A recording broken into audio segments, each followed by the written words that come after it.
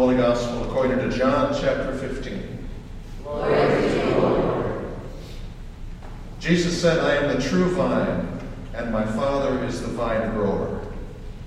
He removes every branch in me that bears no fruit. Every branch that bears fruit, he prunes to make it bear more fruit. You have already been cleansed by the word that I have spoken to you. Abide in me, as I abide in you. Just as the branch cannot bear fruit by itself unless it abides in the vine, neither can you unless you abide in me. I am the vine. You are the branches. Those who abide in me and I in them bear much fruit, because apart from me you can do nothing. Whoever does not abide in me is thrown away like a branch and withers. Such branches are gathered, thrown into the fire, and burned. If you abide in me, and my words abide in you, ask for whatever you wish, and it will be done for you. My Father is glorified by this, that you bear much fruit and become my disciples. The Gospel of the Lord. Praise to you, Lord Christ.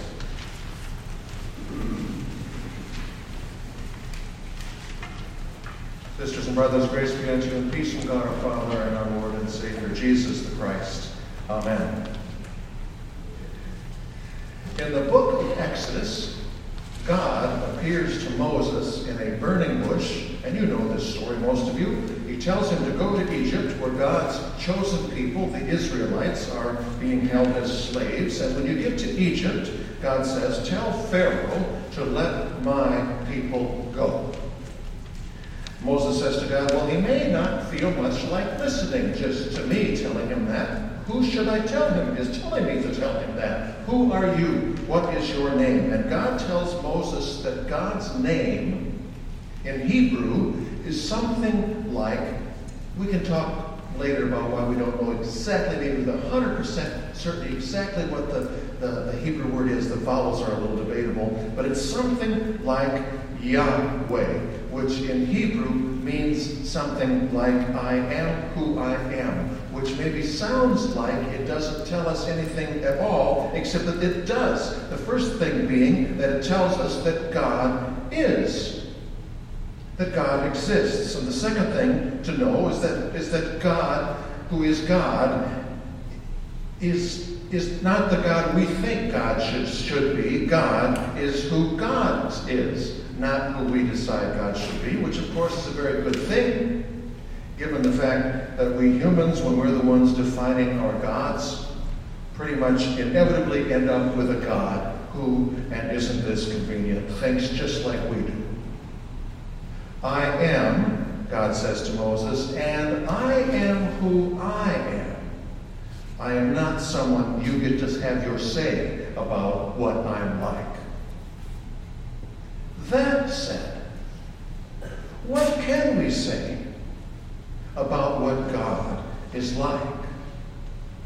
And how does anyone answer that question without once again turning God into someone we like or someone we imagine? How can we who are way too often wannabe gods, but who are nevertheless actually tiny little not gods, on this tiny little speck of a planet in God's universe, how can we, tiny us's, possibly know with any confidence that is worth being confident about what the God who is truly God is truly, actually like? Jesus, the New Testament says, is something of God, come to this tiny little planet in the flesh. Jesus, in other words, says the unique and uniquely powerful Christian testimony comes to earth to tell us about, to show us, to walk around in the flesh being for us a God who is more than a God who is, but a God who is also knowable. The exact way he said that in John 14:9 is like this. To see me, he said, is to see the Father. 7 times, all of them in John's Gospel, Jesus adds descriptive clarity to that claim by saying 2 words that his biblically literate Jewish listeners would absolutely have heard as echoing loudly from the story of Moses and the burning bush and a God who says, "I am who I am." Because 7 times in John's Gospel, Jesus says, "I am." Except he doesn't leave it at that. He goes on with 7 descriptors, which do tell us more than that God is, by going on to tell us too in 7 different ways what God is like. Because God is like Jesus. And so last week, in last week's text from John 10, we had Jesus saying, "I am the Good Shepherd." And so this week, we hear from John 15, where Jesus says, "I am the true vine, and my Father is the vine grower. He removes every branch in me that bears no fruit. Every branch that bears fruit, he prunes to make it bear more fruit. Abide in me as I abide in you. For just as the branch cannot bear fruit by itself unless it abides in the vine, neither can you unless you abide in me. I am the vine. You are the branches. Those who abide in me and I in them bear much fruit. Because apart from me you can do nothing." There are so many things I hear those words telling us are true. I'm just going to point to a few of them. The first thing, imagine in my hand the branch that I cut yesterday from my daughter's yard and then left in my wife's car. It was a lilac branch from a lilac tree that is in my daughter's yard, and it has buds all set to leaf out, some of them into leaves, some of them just showing the tiniest hints of leafing out into flowers, beautiful, fragrant lilac flowers, which of course we will soon see all over town. But that branch that I'm not holding up in my hand is never going to flower, right? Because why? Because it is no longer connected to the shrub. It is sitting on the passenger seat of my wife's car, connected to nothing. It has everything in itself to be what it is meant to be, except that connection to something more than just itself. Without which, and isn't this interesting? Without that connection to something beyond itself, it won't ever fully become itself. I just think that's so darn interesting, I gotta say it again. Without a connection to something beyond itself, it won't ever, it can't ever fully become itself. Max Lucado writes, "Take a fish and place it on a beach. Watch its gills gasp and its scales dry. Is it happy? No. How do you make it happy? Do you cover it with a mountain of cash? Do you get it a beach chair, sunglasses, and a martini? Of course not. How do you make it happy? You put it back in the water. For a fish can't be a fish just by itself. A fish can only be a fish in connection to water." And so too, that lilac branch has everything in itself to be what it is meant to be, except that sitting in the front seat passenger car of my wife's car, it never will be, because it doesn't anymore have a connection to more than itself. That being in the case of the bush, of the branch, that lilac bush in my daughter's yard. And you have everything in yourself to be what you are meant to be, except that you will never fully be, though Lord knows many have tried, without a connection to someone more than just yourself. That being, in your case, God. Or, in Jesus' words, I am the vine. You are the branches. Whoever does not abide in me withers. In his classic book, Mere Christianity, C.S. Lewis says pretty much the same thing by saying this: God made us. God invented us as a person invents an engine. A car made to run on gasoline would not run properly on anything else. Now, God designed the human machine to run on God. God is the fuel our spirits were designed to burn, the food our spirits were designed to feed on. There is no other. And therefore, he concludes, God cannot give us happiness and peace apart from himself, because it is not there. There is no such thing. Interesting. Way interesting, I think. I mean, have you ever wondered, we used to play games when we thought we were smart, about things that maybe God couldn't do? C.S. Lewis suggests that there are things God cannot do, for even God, he says, cannot make you truly happy without God.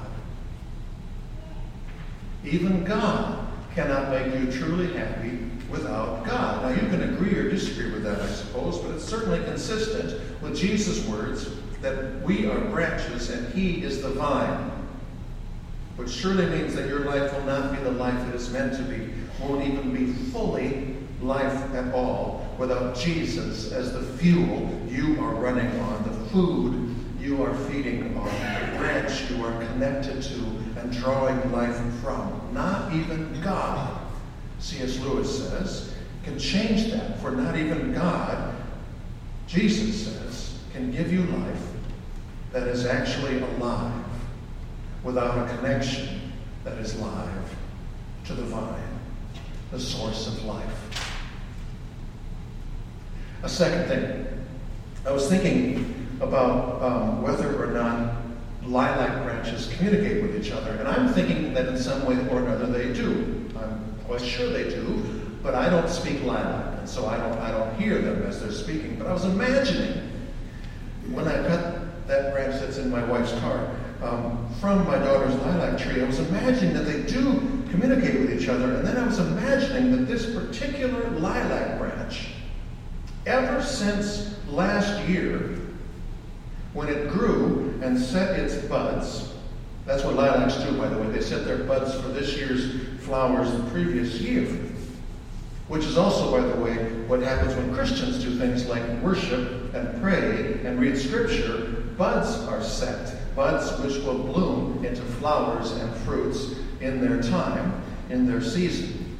But anyway, I was imagining that this particular branch, last season, ever since last season, has been chafing as it has watched, for example, my daughter walking around in her backyard, or my daughter's dog running around in her backyard, or cardinals flying around in her backyard. And I've imagined that this branch was chafing because those things could do all of that because they weren't anchored down to a tree. They were free.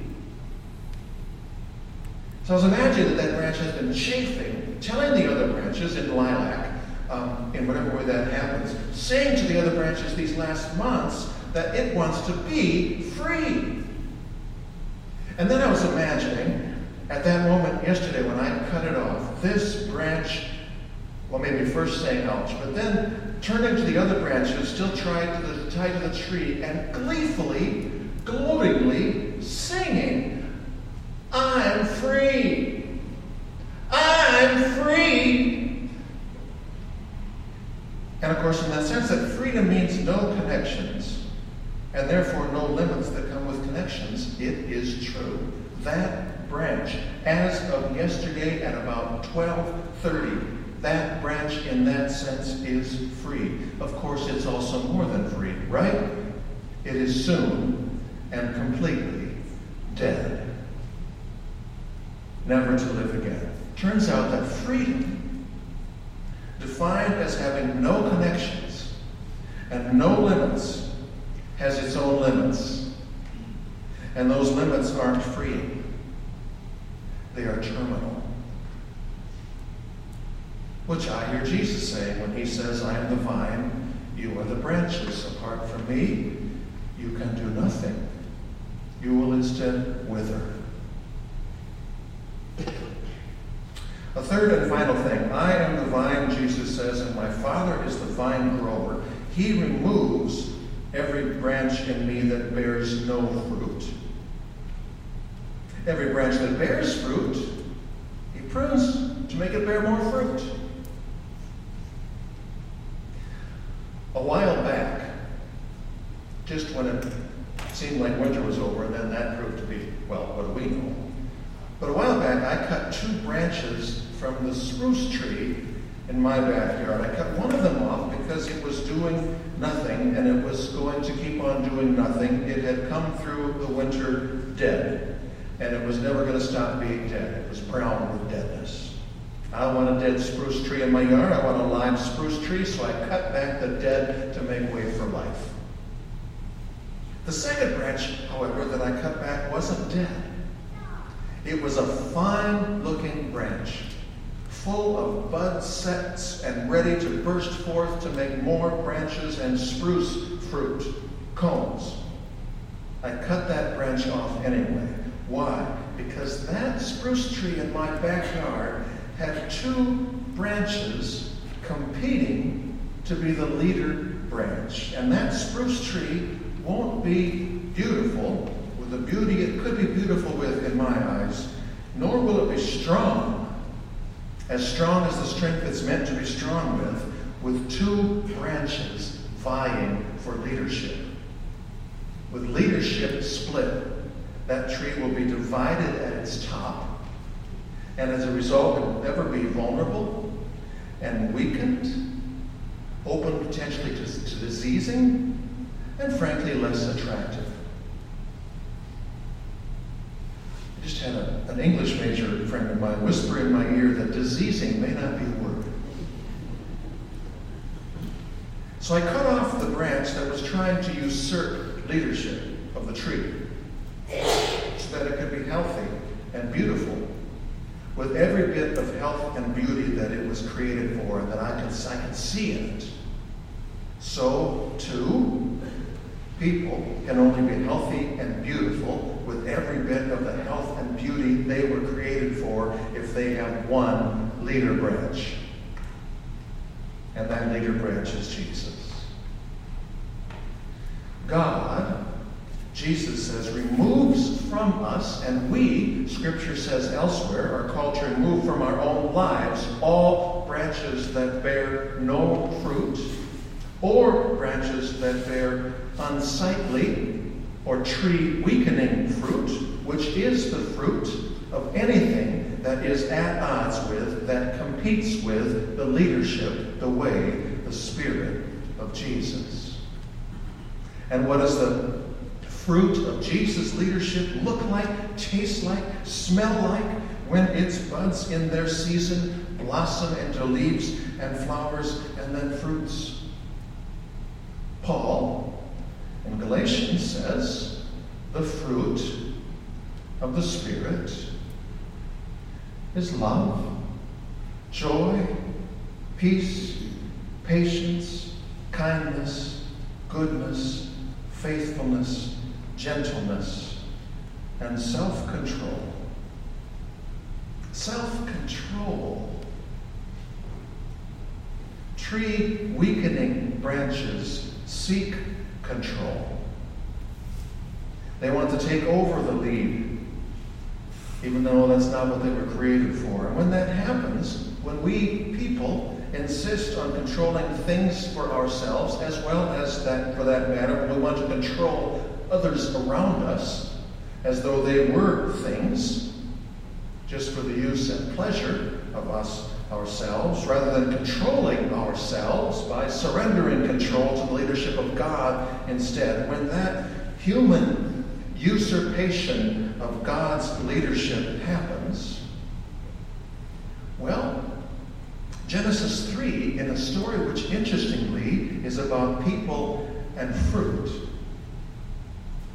describes that who cares what God said, I'm in charge around here moment as the birth moment of the diseased ugliness of sin in God's world, where people ever since have propagated and fertilized and kept on becoming and kept on being tree-weakening branches in the God-planted shrubbery of relationships and communities, and even the earth itself, as they, as we, as I, become and insist on again still becoming branches laden with the not spiritual but rather toxic fruits of unlove, unjoy, unpeace, impatience, ungoodness, unfaithfulness, ungentleness, all uncontrolled. Tree enriching and beautifying branches then, repentant of our attempts and desires for such control, lovingly, joyfully, repentantly seek ever to yield control to the one in whose shade and shelter we and all will be grown in the ways of love, joy, peace, patience, kindness, goodness, faithfulness, gentleness, and self-control, which, of course, we cannot do on our own. Indeed, on our own, on my own, we and I will fight, relinquishing control, and we will do so to the death of us. But we are not. We are not ever on our own. For there is ever the presence of God's Spirit in the hearts and minds of those who, in the waters of baptism, for example, have been claimed as God's own. And there is, too, the promise of God's own Son who says, and this is not, listen to it carefully, who says not, first of all, as a command, but as a promise. I am the vine. You are the branches. You did not choose me. I chose you. And I chose you to go into the sin-diseased weediness of my world, there to bear fruit that is good and delicious fruit, for it is the fruit of my love for you and for all